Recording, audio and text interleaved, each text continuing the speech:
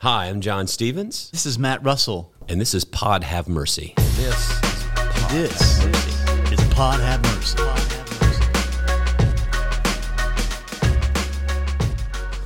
Today, Matt, you and I are blessed to have in studio. Wow. At a social 6 distance. feet. The camera, I've decided, not only adds 10 pounds, but it also makes everything look closer.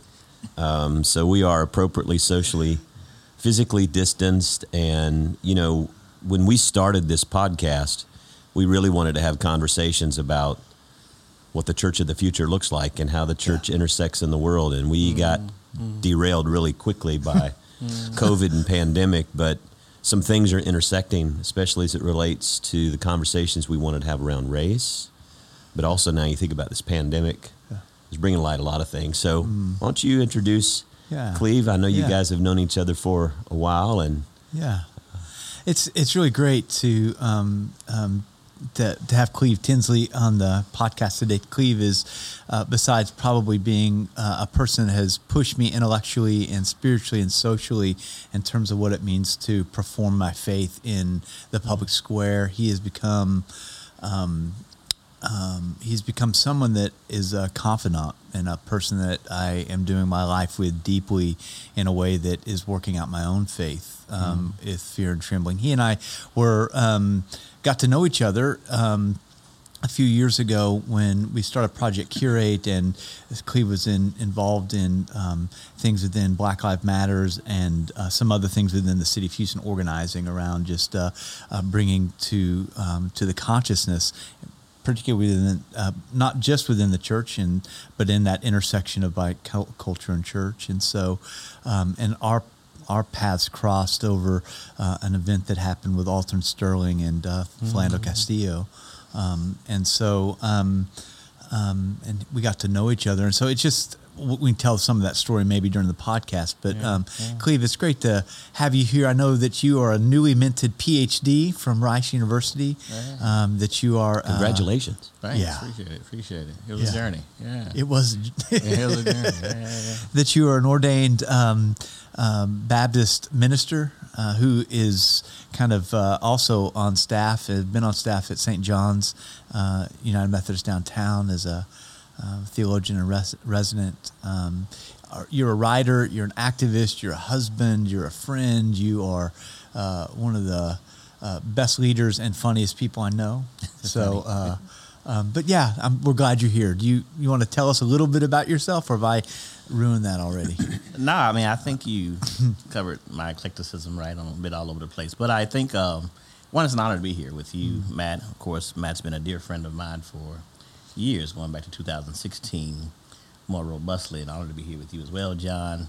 Been following you guys for a while, of course, in UMC Church. I also met my wife through the UMC Church as well, and so just good to be here with you guys. It's one of the ways I think that I kind of work out my commitments to community and service, right? And so it's been an interesting journey to figuring out how to continually do that in the priestly prophetic sort of sage tradition, right? And so I say to folks all the time is that we're always complex. I think where the great illumination of ourselves comes is figuring out how we live out our complexity in every social space we occupy. And so I look forward to speaking with you about a range of things. John, you said some things about the church of the future and COVID-19 and race. All these are things relate to your original theme, though. Like, what does the church of the future look like and mean? Yeah. I think COVID, I know it has us and our colleagues exploring that question explicitly in light of the technological challenges and tactics we have to do. But I also think COVID I think it reveals some of the ways that the church needs to show up. And I'm happy to say more about that. I have my own thinking around that. Prior to COVID, I had my thinking about that. But now that we're in the midst of this pandemic and looking at issues of social justice and racial justice and all these issues, I think it's a good time to be thinking about these questions.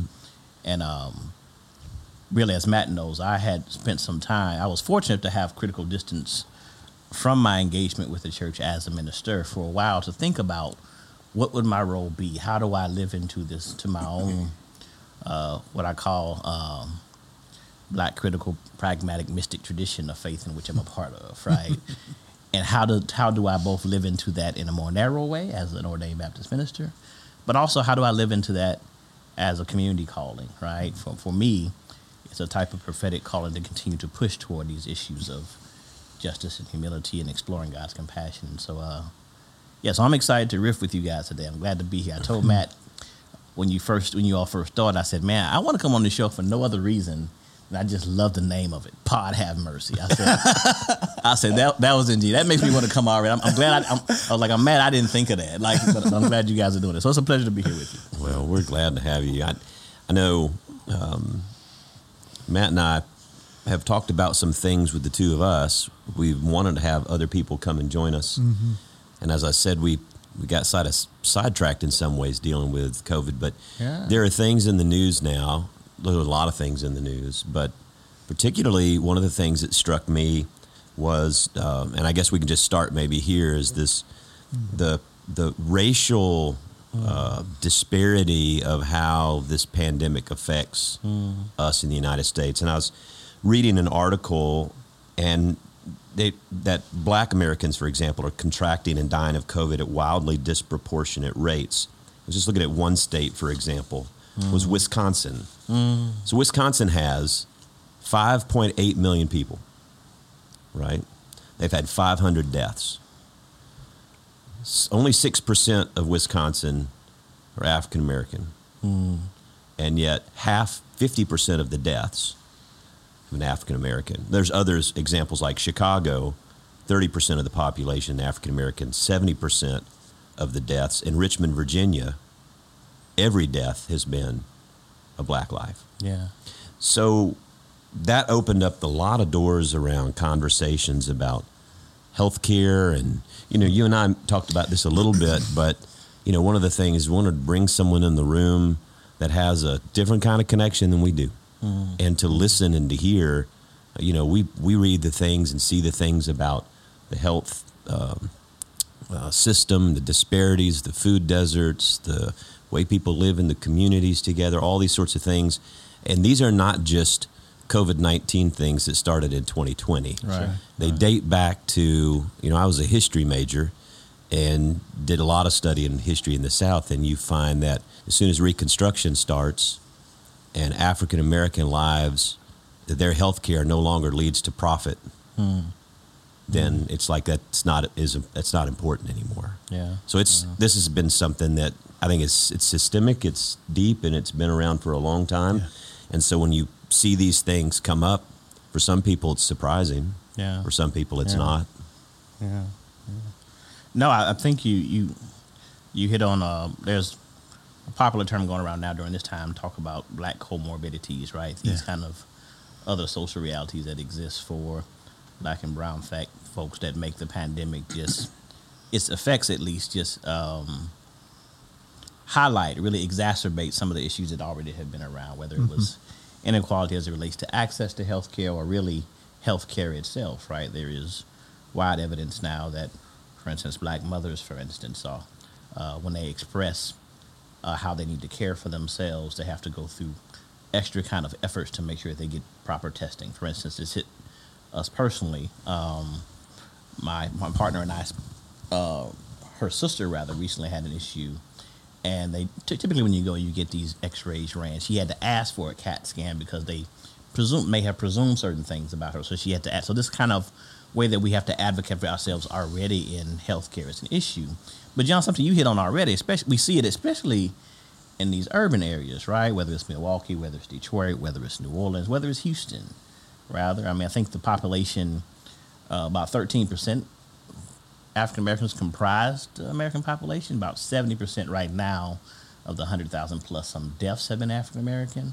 New York Times ran an article yesterday listing 1,000 of these folks, enumerating some of these things. But I think you hit on it right. These are not new issues. I just think what this does is just kind of show how Blacks and brown folks are overrepresented as it relates to those who are considered quote unquote essential workers, right? Those who are, say, capitalists or own entrepreneurial business, they're not the ones on the front lines having to deal with that. the ability to be able to social distance itself is a privilege when you look at some of these communities, right? Yeah. That's right.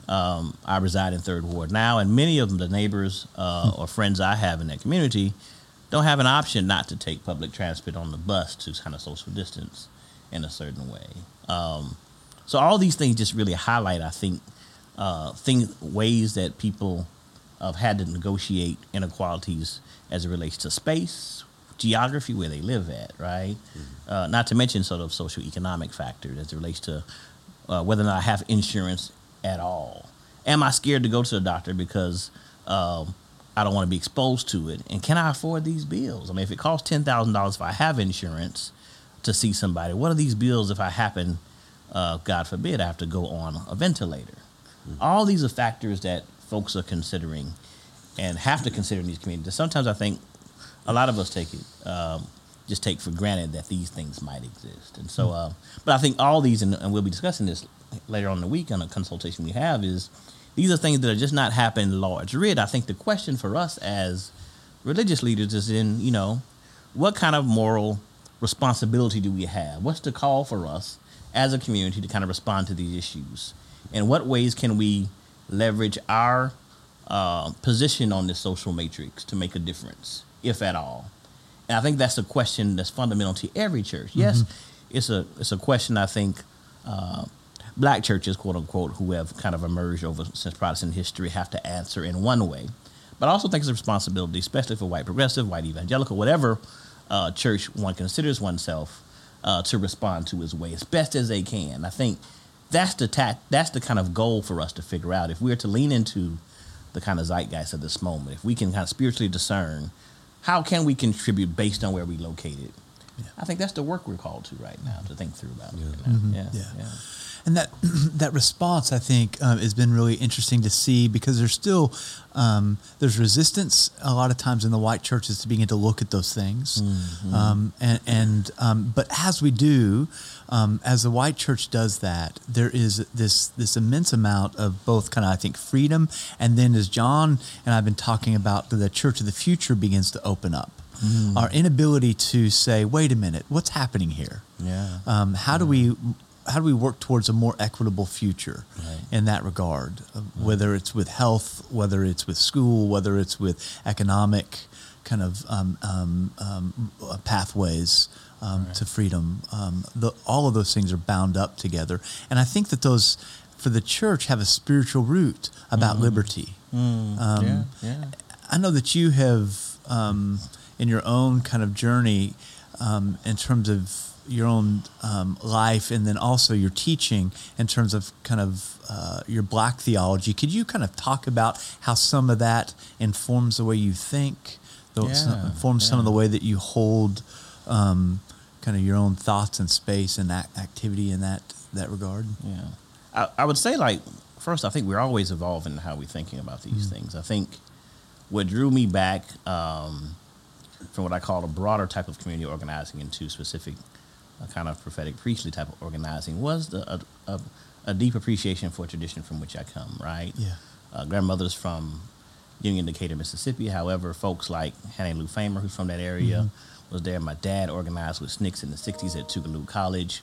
Of course, some of the cultural heroes for us at the time, and she rose with folk like Ella Baker or Martin Luther King. And so while I've always had deep love and appreciation and critical perspectives of the church, I also recognize that there's something there for me, right? What does that mean? And over the last couple of months, I come to recognize it's and it's not new, right? I think what movements, whether it was Black Lives Matter or Me Too or what all these movements did is help us to understand that, one, we need to recognize that cultural differences are not something we should fear, but we should learn to appreciate each other and learn from each other. But also, I think the hardest work to do is to discern what have churches done well, though. And I think what churches have often done well is they've mobilized folk world around a range of social, political, theological issues, right? Where it's not done so well, though, is really respond to the different tactics and strategies of these movements as they arose. And so for me, this deeply is informed for me. One, I think first for my own formation in black evangelical spaces. I call myself now a recovering black evangelical, right? But that early formation for me was important, right? So it was a bit of different kind of formation. One, I was engrossed in a black community church in the midst of Acres Home here in Houston, Texas. That was my first experience. I'm like late teen, going into my early 20s. I was out here as an engineer, whatever, and I started going to this church to a progressive young black pastor, and they really were bent on social consciousness. They had to be in Acres Homes. At this time, this was before Sylvester Turner ever thought about being mayor, but folks like Sylvester Turner, Derek Muhammad, all these folks are from this area. And so I kind of knew of these folks way back then, 96, 2000s or whatever. And so I always had this sense of call to humanity and to community about what does service mean. And for me, once you profess that in our setting, we typically automatically assume, hey, all right, you called to preach, right? So my formation was a bit different, right? And so like before seminary, and I'm glad I had this experience before any theological training, so to speak. So like I said, yes, I just said, listen, man, I don't know what's going on. I just know I feel like, a sense of vocation to work in the mission of the church forever. Now, I don't know if this means your church or somebody else's church. I just want to talk to you about it, see what that means. And he just stopped and looked at me. He's like, okay, what are you doing now? I said, right now I'm doing engineering and other stuff. He's like, okay. And 6 months later, he said, hey, Cleve, I want you to start sitting somewhere different in the congregation now. So there's this, in our tradition, this thing called apprenticeship, right? And so all of a sudden I'm sitting up with all these other ministers who've been in ordained ministry for, here I am, this young kid sitting there like, okay, Next thing I know, 3 months later, Cleve, all right, you're going to be preaching your first sermon. I said, okay, so how does one do that? So I don't come from a legacy of preachers, so I end up going to the Baptist bookstore off South Main there and just getting a book on how to prepare sermons, right? And here I am 6 months later, I'm just doing this child sermon or whatever. Made it through it. I remember the title, although it was horrible, right? Some called Broken Cisterns or something like that. What I was conceived of was great. The delivery, I'm pretty sure it sucked like crazy, but I was excited at the time, right? So they just started trajectory me. So next thing I know, I'm 1 year into this, like, hey, I'm serving community through the church, Black Baptist tradition. And next thing I know, I'm marrying folk, I'm baptizing folk. Then I get called in the middle of the night, hey, you preaching tomorrow? I'm like, okay, And you so, still have a day job then, right? Yeah, this guy have a day job then. So this goes on for about a year before I actually go on staff. I say I like to say this, though, like, there was something about that community, though. There is a way that these loving black communities that go back into, like, Reconstruction era or whatever, there was a way of kind of forming and shaping young ministers or young persons who felt committed to community, that they were patient, they were rigorous, they did as best as they could with whatever resources we had it. So that was my early experience, right? And it was only later on where I said, hey, I want to be more informed about what I'm doing. I went to seminary, and I encountered, it wasn't until I was 31 until I encountered folks like James Cone, Dolores Williams, these other theologians who helped me wrestle with the notion of God in different ways. Cone's theology, William Jones, the guys I mentioned, these folks began thinking about, listen, you can't think about the symbol, the name, the narratives of God if you're not thinking about how this God requires us to live in a just society. And if you can't think about just societies, if you're not thinking about the justice of black people, not just Cone, but other folks as well. Paulo Freire, you got these folks like all kind of folks, all these theologians that for the first time, Gustavo Gutierrez and his predilection for the poor. So it was only when I got exposed to these different lenses that I said, okay, there's an entry point here. Because, in most of these evangelical tradition, there's certain folks that even in black churches they listen to, right? It's all Lifeway. It's all John Stout or some other folk, right? It wasn't until I went here that I got exposed to these other folk. And I was like, there's a different kind of entry point. So that led me to really, that space, at least in seminary, began for me a time where I began to have the space to kind of think about what does it mean for one to be socially committed to a type of way of life and also be a person that struggles with these in community with other folks. Yeah. In the Methodist tradition, people have always, our DNA is education and welfare and health and all these. I remember years and years ago having lunch with Millard Fuller, who was one of the founded Habitat for Humanity, and he was Baptist, and he always appreciated the Methodists are the ones that will come out and build the houses. But I say all that because Methodists have always had this social theology, but I don't know in American religion that Methodists have done a good job with it, with the racial components of our faith. So justice for us looks like feeding 60,000 people at the food pantry in Fairhaven. We don't miss a beat. We don't even think about it. It's just what we do. But when you start having conversations about Ahmaud Arbery, or you start having conversations about the inequalities, about mortality with the pandemic, I think what it does is it peels back a level of, I don't know, there's this, I don't know what the right words are, but there's this uncomfortable sense within white community, because we know there's an issue there, but there's always a way to try to to explain it away, or to, well, we can't judge that police officer because we don't know, or we can't, we don't know. And then all of a sudden, like even in the Arbery thing, this immediate response to try to paint him in a negative light. Right. It's just, there's stuff at such a deep systemic level that we're not even aware of. I mean, our history is, it's around conferences and jurisdictional conferences and what were central conferences. We're rooted in racial. It was completely racial issues. Yeah. The central conference was, the black folk had their conference and their bishops, and the white folk had their conference and their bishops, even though they were in the same city or the same location. Wow.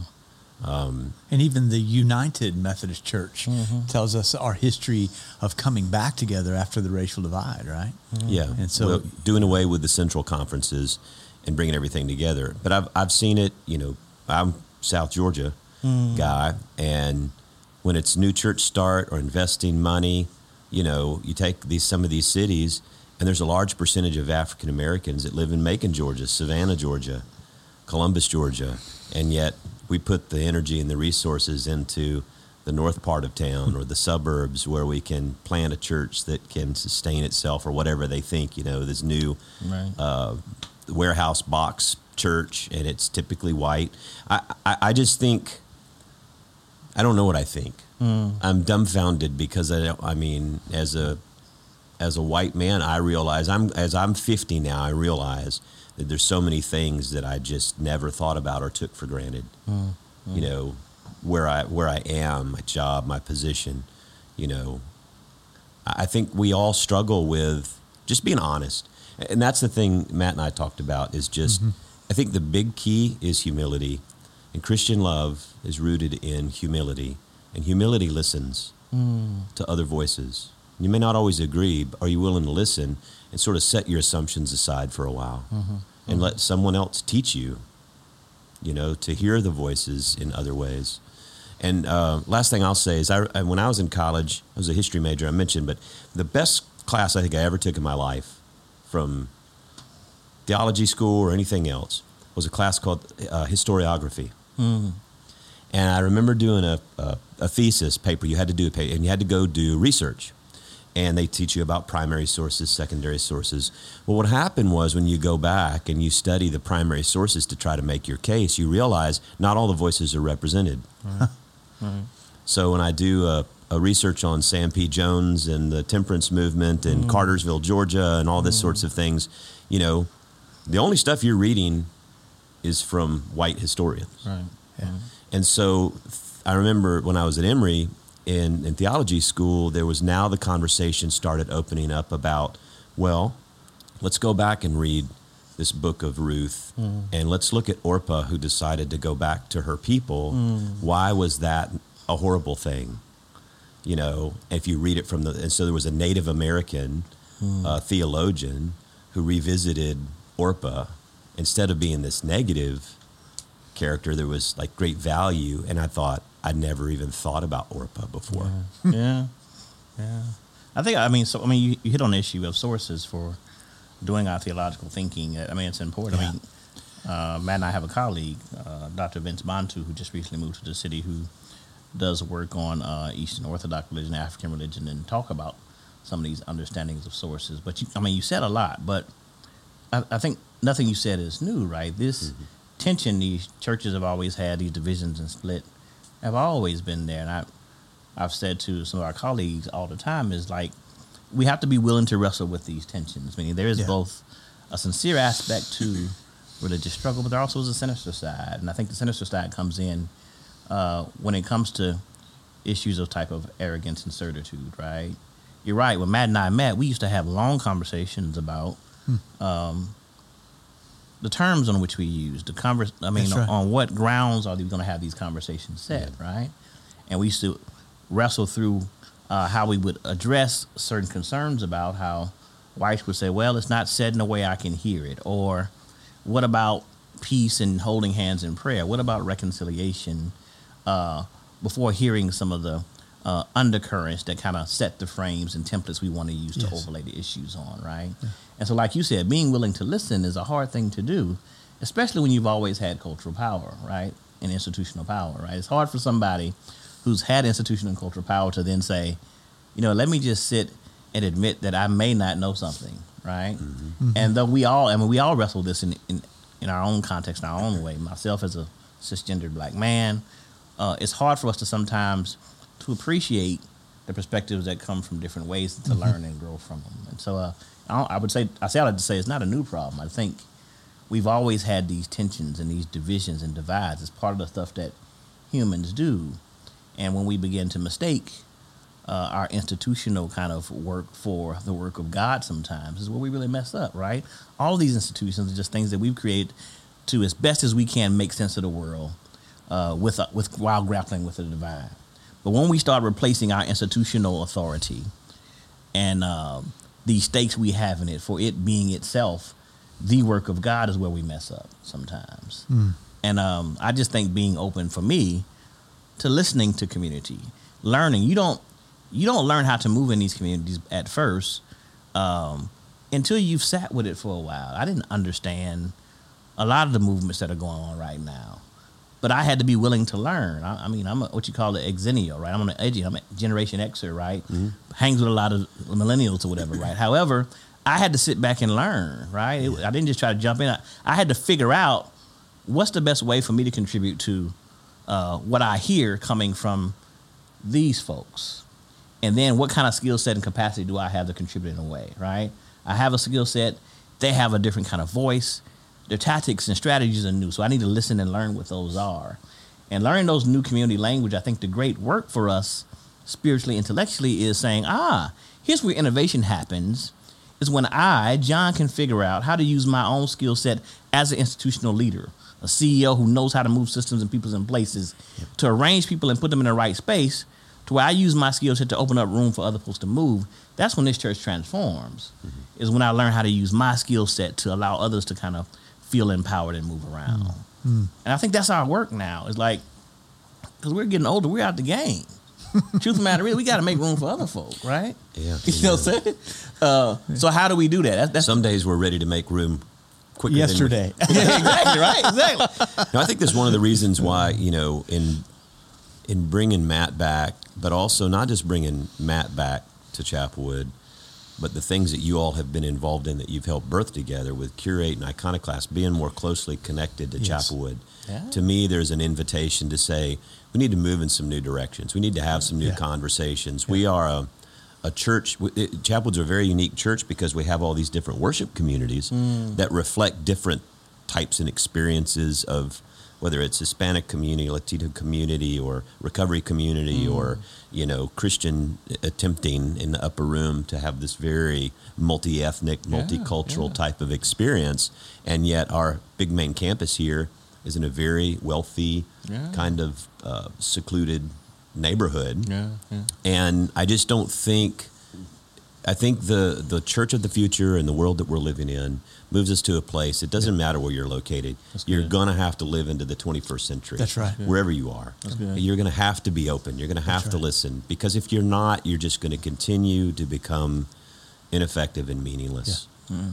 I think you all's model is pretty powerful, though. I think there are ways that there's huge potential in that, to have these various communities while recognizing I have this central community. I said, I don't think there's anything wrong with it. I think that's powerful. And there are ways that I think good. I'm glad Matt's over here as well.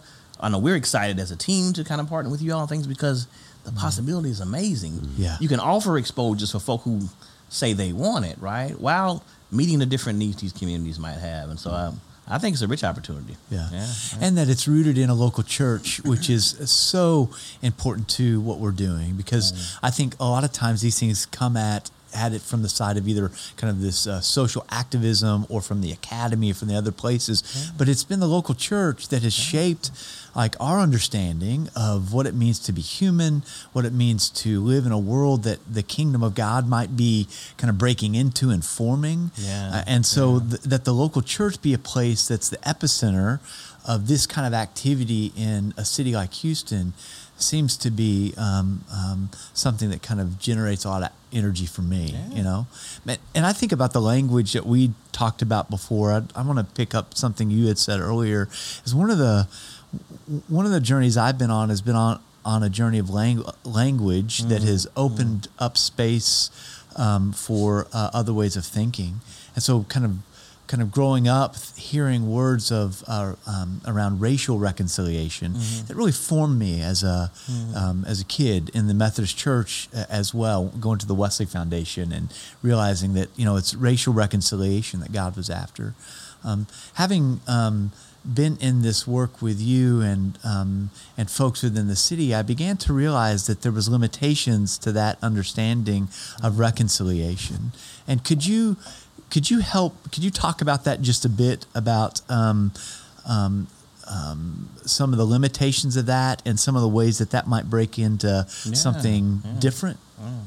So I think you said something that's key, though, is that, and this is the conversation I have with religious communities or those of us who still self-identify as Christian as well, is we all belong to language communities, right? And so the doctrine of reconciliation itself about human nature kind of merging with some transcendent nature. There's nothing in itself. I mean, we get that, but that's kind of a occultic type of understanding, right? Those of us who inside understand that. Right. But when we begin to talk to folks who are outside of this community, right, what does it kind of say? In some kind of ways, if we're not careful, we can be saying, well, the problem is we just all need to get along and get on this page. And oftentimes, folks who have been on the underside of power have taken the brunt of that, meaning the problem is with you. You need to kind of fix yourself and get on the same page, and then we'll come along. So racial reconciliation becomes a problem because, I always say this line to Matt. I said, what epoch in history do you think any racialized group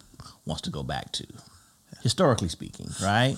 Well, you were a little more pointed with me one time. I remember, but I was using that language a lot when we first met. Occasionally PG.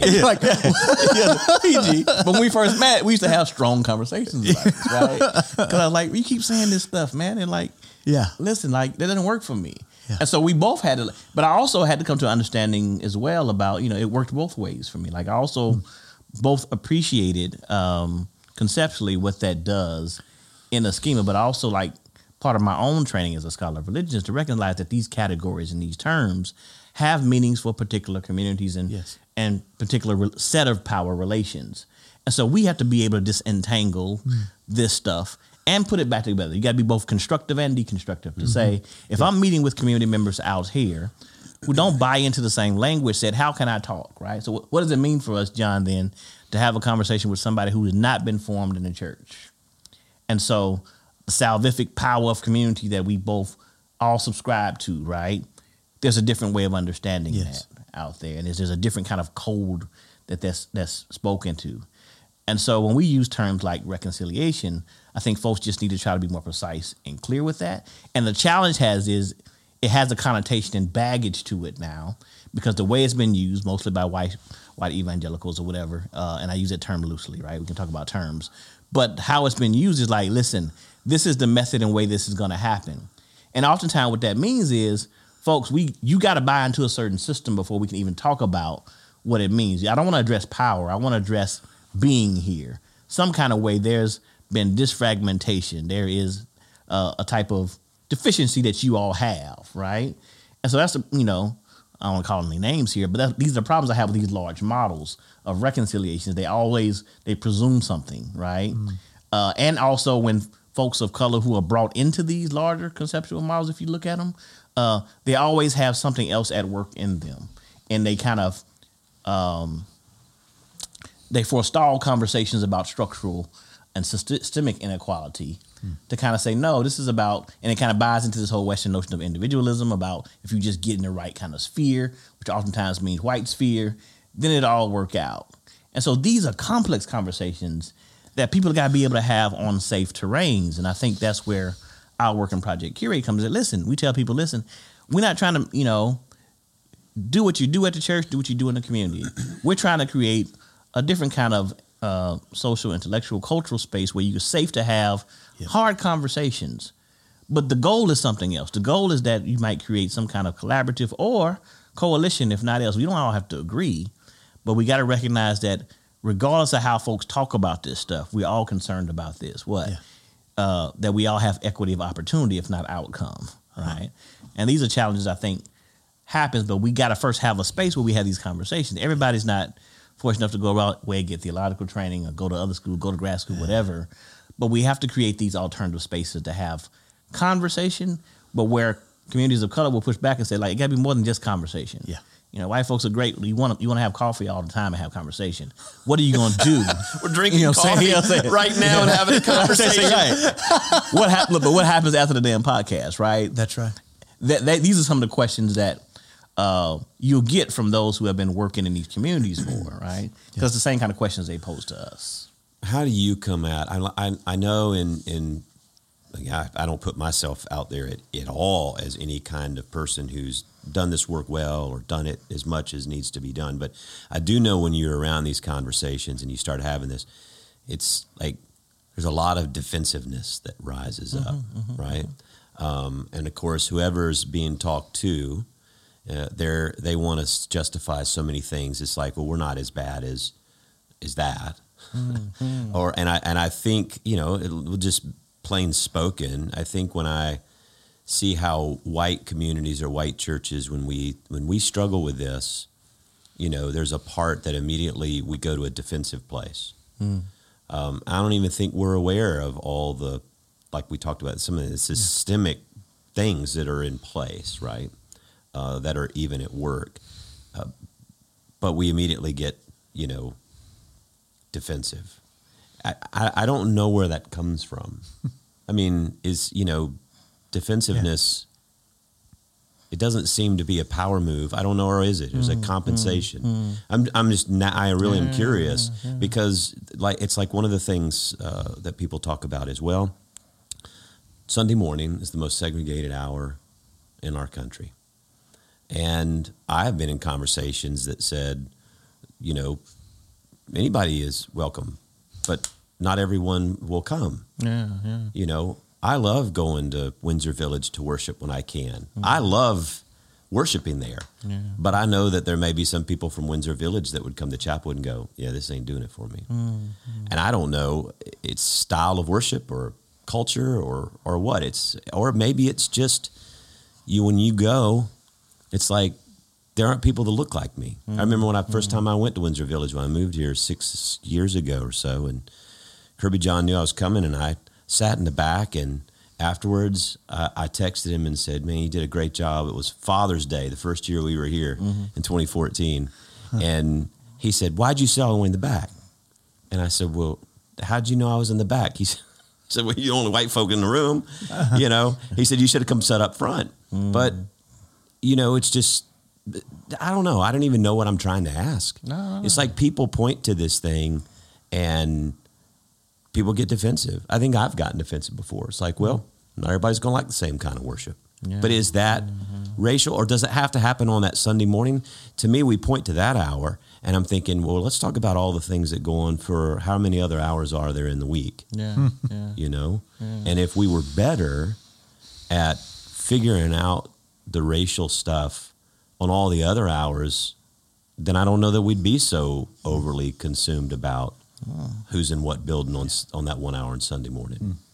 Yeah, I think it's a confluence of factors, right? I don't think it's any one issue. On the one hand, I don't think there's anything wrong with folks self-selecting experiences that work for them, right? On the other hand, I think it's a broader conversation about inclusion versus diversity as well. One, a church has to live according to their intention, right? There are certain reasons why I go to St. John's United Methodist specifically there's a type of evoking of community for me that resonates with me, right? However, those other folks, I mean, there's no monolithic to blackness or anything who might want to come to chapel with others. I think folks need to choose communities that work for them.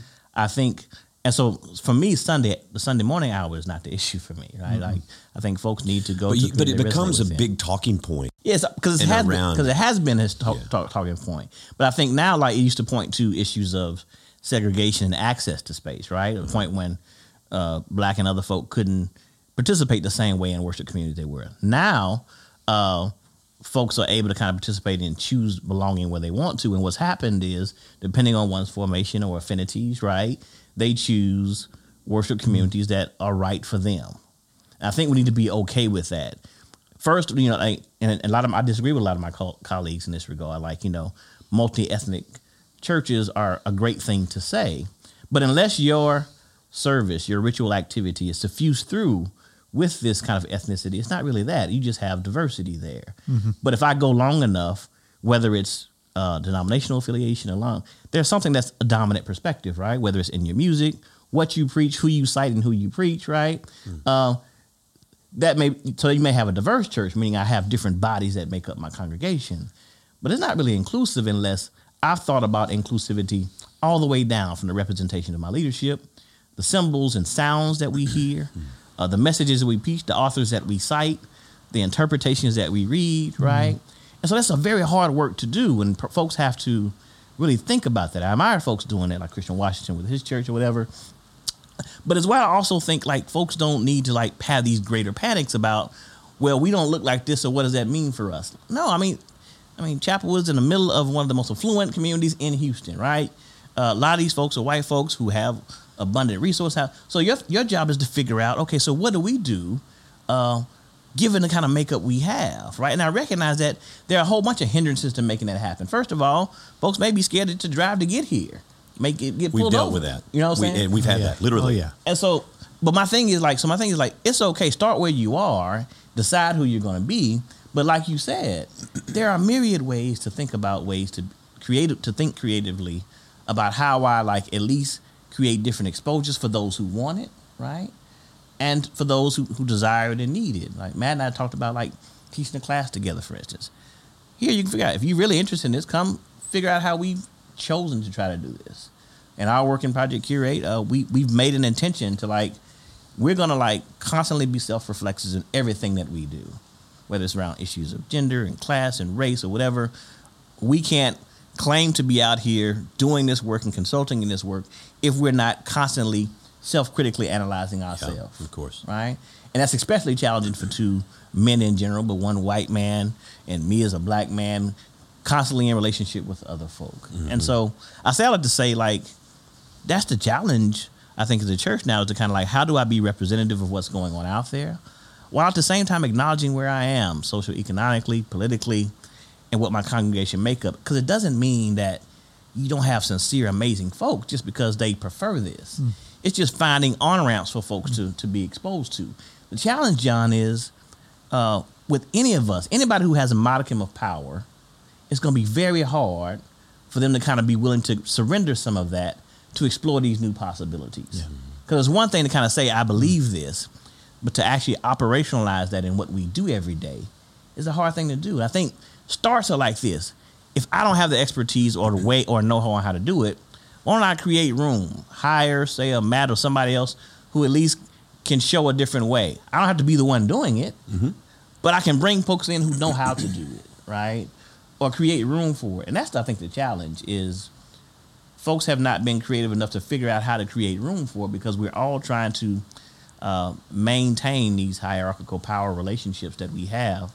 And you can't get away with it. You can't talk about religion or harmony or justice or anything without doing a thorough analysis about how you're situated on this power matrix. You know, one of the things that really I struggle with personally right now, and maybe I have for a long time, don't know, it's that the church today seems to have lost a prophetic voice regarding to not just justice issues but morality. And for some reason, we don't want to speak into it. Everything is so partisan now. I look at it like this way. I love these people. These people love Jesus. But I'm trying to move them to a place of understanding. And that doesn't happen when we yell at each other on Facebook. Right. It happens when I can sit down with these folks one-on-one and begin to examine these deeper issues of, you don't treat people like this. Yeah. This is not biblical. This is not scriptural. This is not 1 Corinthians. I can't tell you how many times now I'm preaching 1 Corinthians. I think we're in a dangerous place, and I'm wondering if COVID, the pandemic, now wearing a mask, has become a partisan issue. Mm-hmm. And whether an article I read that now churches are inadvertently being forced to choose a path. I thought that was coming actually with the human sexuality deal already, which got tabled, if you will. Yeah. I want you to fix all my questions here. This is why I'm rambling the way that I am. No, that's good. No, I'm wondering, what is it that, are we just afraid of losing people? Are we, I always say it's about love. I'm trying to bring everybody along, because I know the influence of having everybody together is going to be a greater influence than if the church splits into two halves and then splits again into two halves, because you're never going to be in a place where you agree with everything or like. Yeah. But I just don't understand how justice and morality now seem to be lost as a prophetic voice from the church. Mm-hmm. We don't have it. Yeah. I wonder if that's part of that is that we see that the church is changing so much, right? We see, for mainline denominations, since the last 10 years, we've been talking about the loss of, the decline of, and I think that has there's been a constriction around how do we get the bleed to quit, rather than to say, if we have the Spirit of God that's gone before us in the world, what's happening in the world that we need to participate in, and what does a church look like? That's why I think friendships like Cleve and mine and others like it become really almost a resistance movement, because they shouldn't be happening. There's no reason that a person like Cleve and I should have met each other ever and then formed kind of what we're forming in this church called Chapelwood, to be a part of that, to participate, right? So I think that part of it is we're trying to figure out, the church is always moving towards the future, and I wonder if that's what we're attempting to do here in this moment of time, even amid COVID, is to say, what is Houston going to look like? What is the Church of Houston going to look like? That's what you've been talking about for a long time, John. And knowing that both the folks at Chapelwood have a key part to play in that, and as it relates to connecting with other folks within the body of Christ in Houston, and not seeing ourselves as these kind of smaller enclaves, but how do we become a part of that wider movement of expression? Because you're right, I don't think that justice looks like about giving food away. It does, but it also asks the question of, why are people hungry?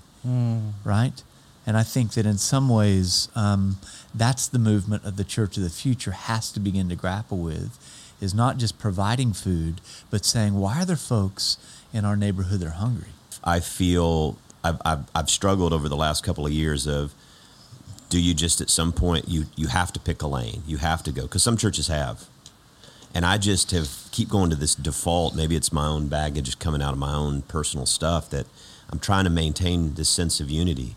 I really do believe in this aspirational vision that you can have Republicans and Democrats, conservatives and liberals, who are all over the spectrum, that can be one church, one body of Christ around a core set of biblical values. But it's almost impossible to make it happen. That's the challenge of any interpretive community, right? Because how I read those values and how they should be enacted may be totally different. But I also think, this is again, it's nothing new. In the 50s and 60s, letters of Birmingham, all this stuff, churches have existed along this spectrum, whether they're more priestly or prophetic. And I think, if I were just honest, just on my analysis on you all from afar, is you have that kind of community. You have a wide range of spectrum, Republican, Democrat, all that over. I think that's the reason why you have this community expression like you have it, right? Folks have to be self-selecting in how they. Your job as, I guess, the priestly role here is to figure out what auxiliaries or what ways can we explore the prophetic push realm, and in what ways do I have to build community? These are challenges that happen with every organization. Is there's the charge to build community, then there's also the task of identifying what issues are most important to us, and it may be the case that my church sits here. I'm trying to build community amongst people who are different. Yet this kind of, we're not living fully into this kind of a charge of the gospel, as we say, right? And so there are ways in which different ministries have to exist to kind of explore that. And folks have to self-select into that, because there are folks on this end who are ready to go here, but a lot of folks on this side of the spectrum are not ready, right? Yeah. And so there have to be different kind of containers for folks like that. That's right. Who are working that out. That's but right. that doesn't exist in churches. It exists along justice communities, all that kind of stuff. Yeah. Folks are never at the same place. Yeah. You have to figure out ways. We always have to figure out ways to keep moving while we're working this stuff out. Yes. If Matt and I had to be perfect, right, we never would have become friends. First of all, like, that's another thing that has to be dangerous. Oftentimes, progressive circles wants to overlay this stuff with friendship, reconciliation, and friendship. If I can just be friends with you, this stuff doesn't have to exist. And it was a bit different for us, right? The thing is like, no, I used to say to Matt, like, no, we don't have to be friends to work together or to have this same call. Now, if while we're moving, we become friends, that's great. But by and large, 99% of folk won't become friends. They become great colleagues. They work through it. We just made a kind of like, metaphorically, this Jonathan David commitment in the beginning before we knew what that implied, that, hey, we're going to commit to be friends here, before we really recognized what that meant.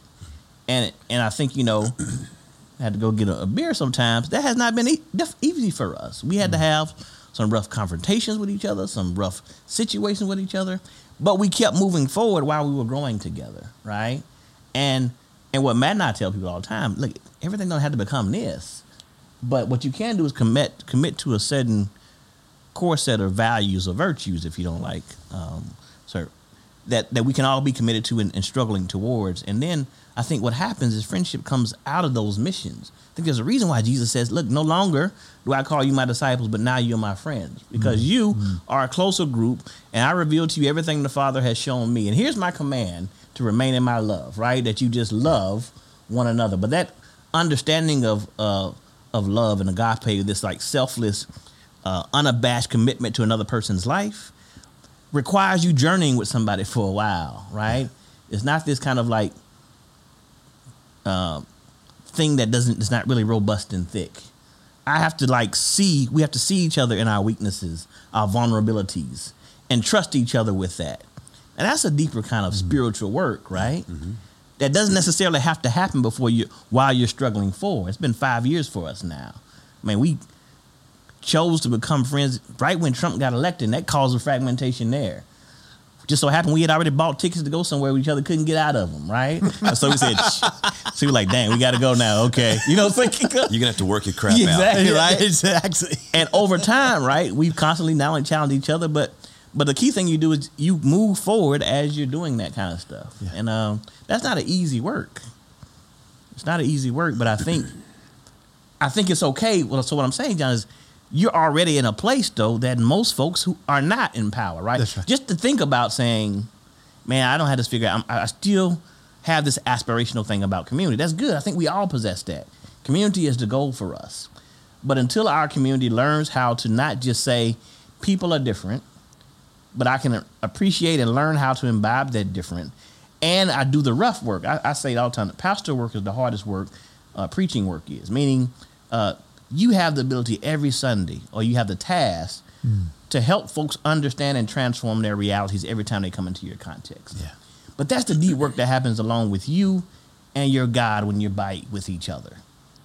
How can I make this make sense for the community of folk that I have?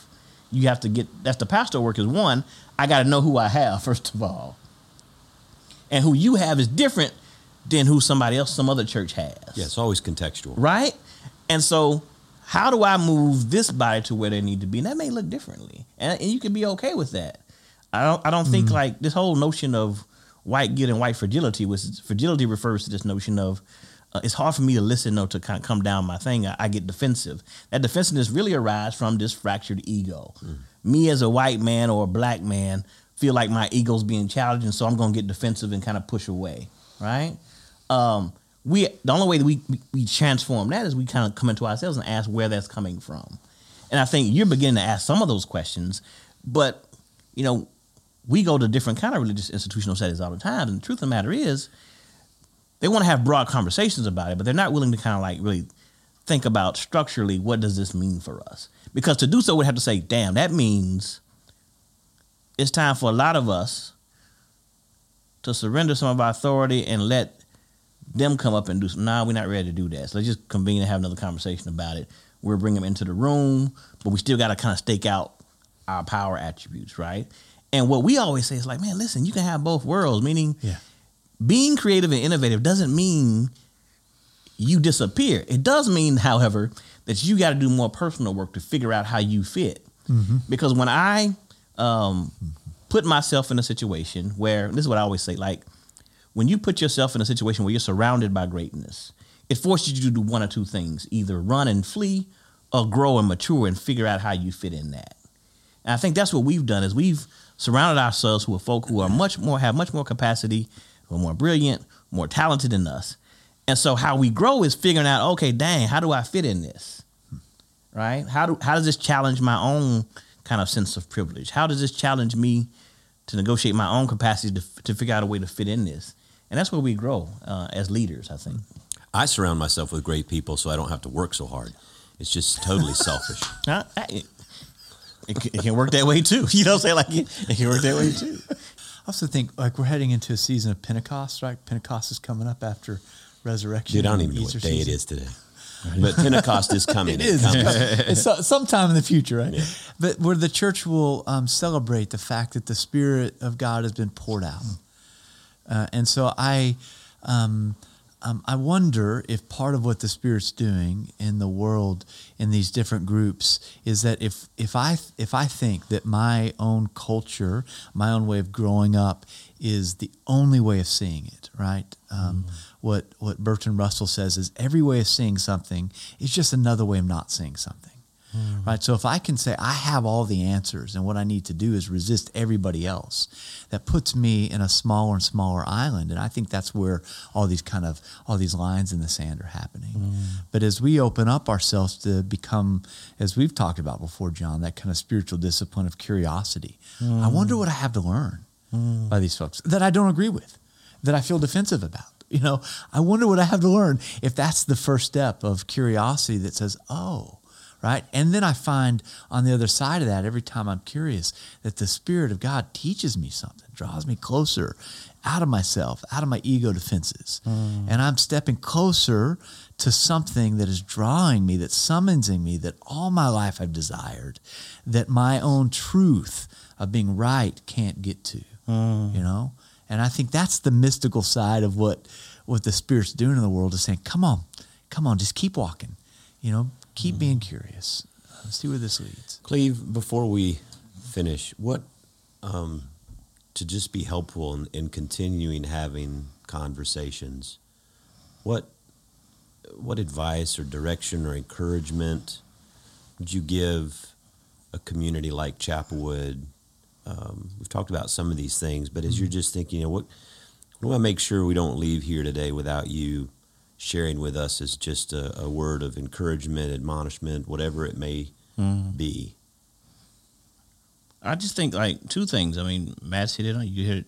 One, just continue to make space for people to be exposed to encounter and exchange with difference and different perspectives. And also one, I think, learn how to be self-critical. Not say, hey, I'm hearing something I disagree with, but then to go further and say, but why am I willing to interrogate why I disagree, right?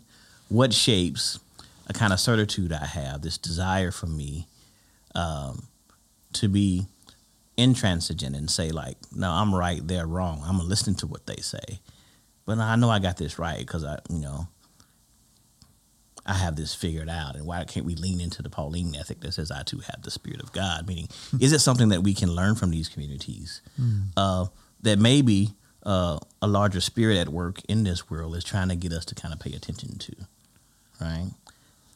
To always like lean with a kind of humility to say, I want to put myself in different spaces. It's why my conversation with my friend I always have is like, I always push myself, right, to defy any type of boundaries and labels for myself, right?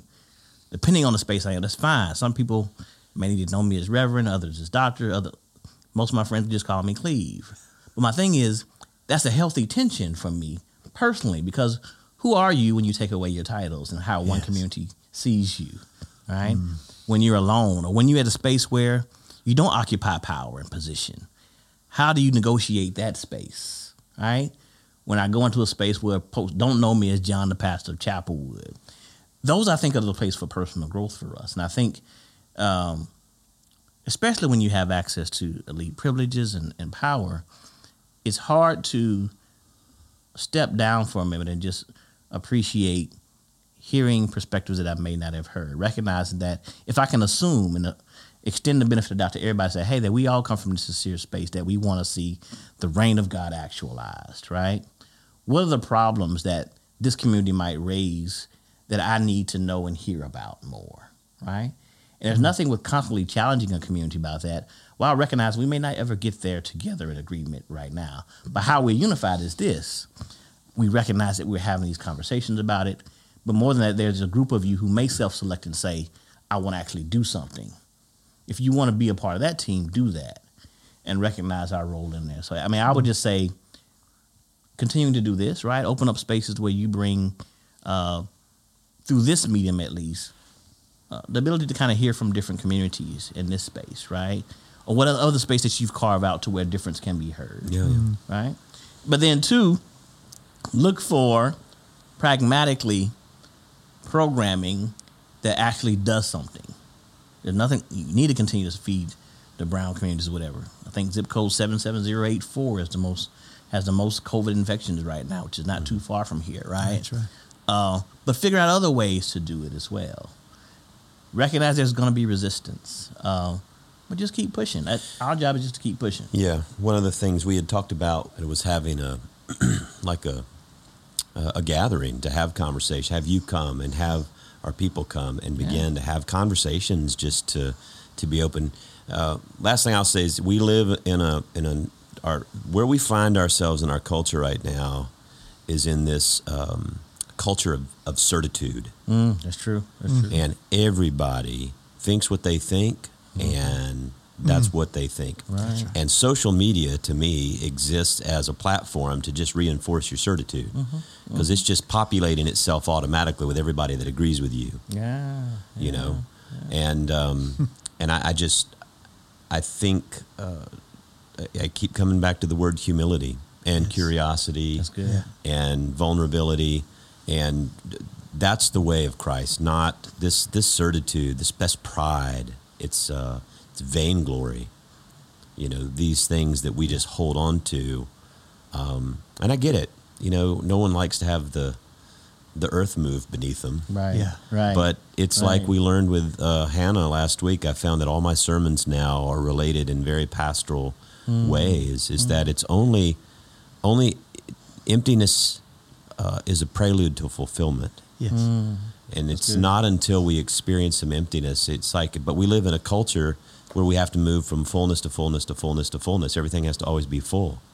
And until we let some things go and recognize that there's things we can learn, things that I have always known that may need to be questioned. If I don't empty some of that out, I can never have anything new that comes in to fill it. So I'm looking forward to the day when we can actually have people meet together again and have these kinds of conversations, because I think they'll be tremendously helpful, because Chapelwood, and I think any church, whether they want to go willingly or not, you're going to have to live in a city. Houston's the city of the future. It's the most diverse city in the United States. It's only going to get more diverse. Yeah. And we need to learn to be a church that's not building walls around us to kind of maintain a status quo, but to be a community where there's a bridge built, not just of things going out to where there's need, but both ways, a conversation. So That's good. Well, man, thanks for coming. Thanks for having Will me. you man. come again? Of course. Because there's never enough time to yeah. talk about all the things we want to talk about. I'm John Stevens, And I'm Matt Russell. And I'm Cleve Tinsley. and this is Pod Have Mercy.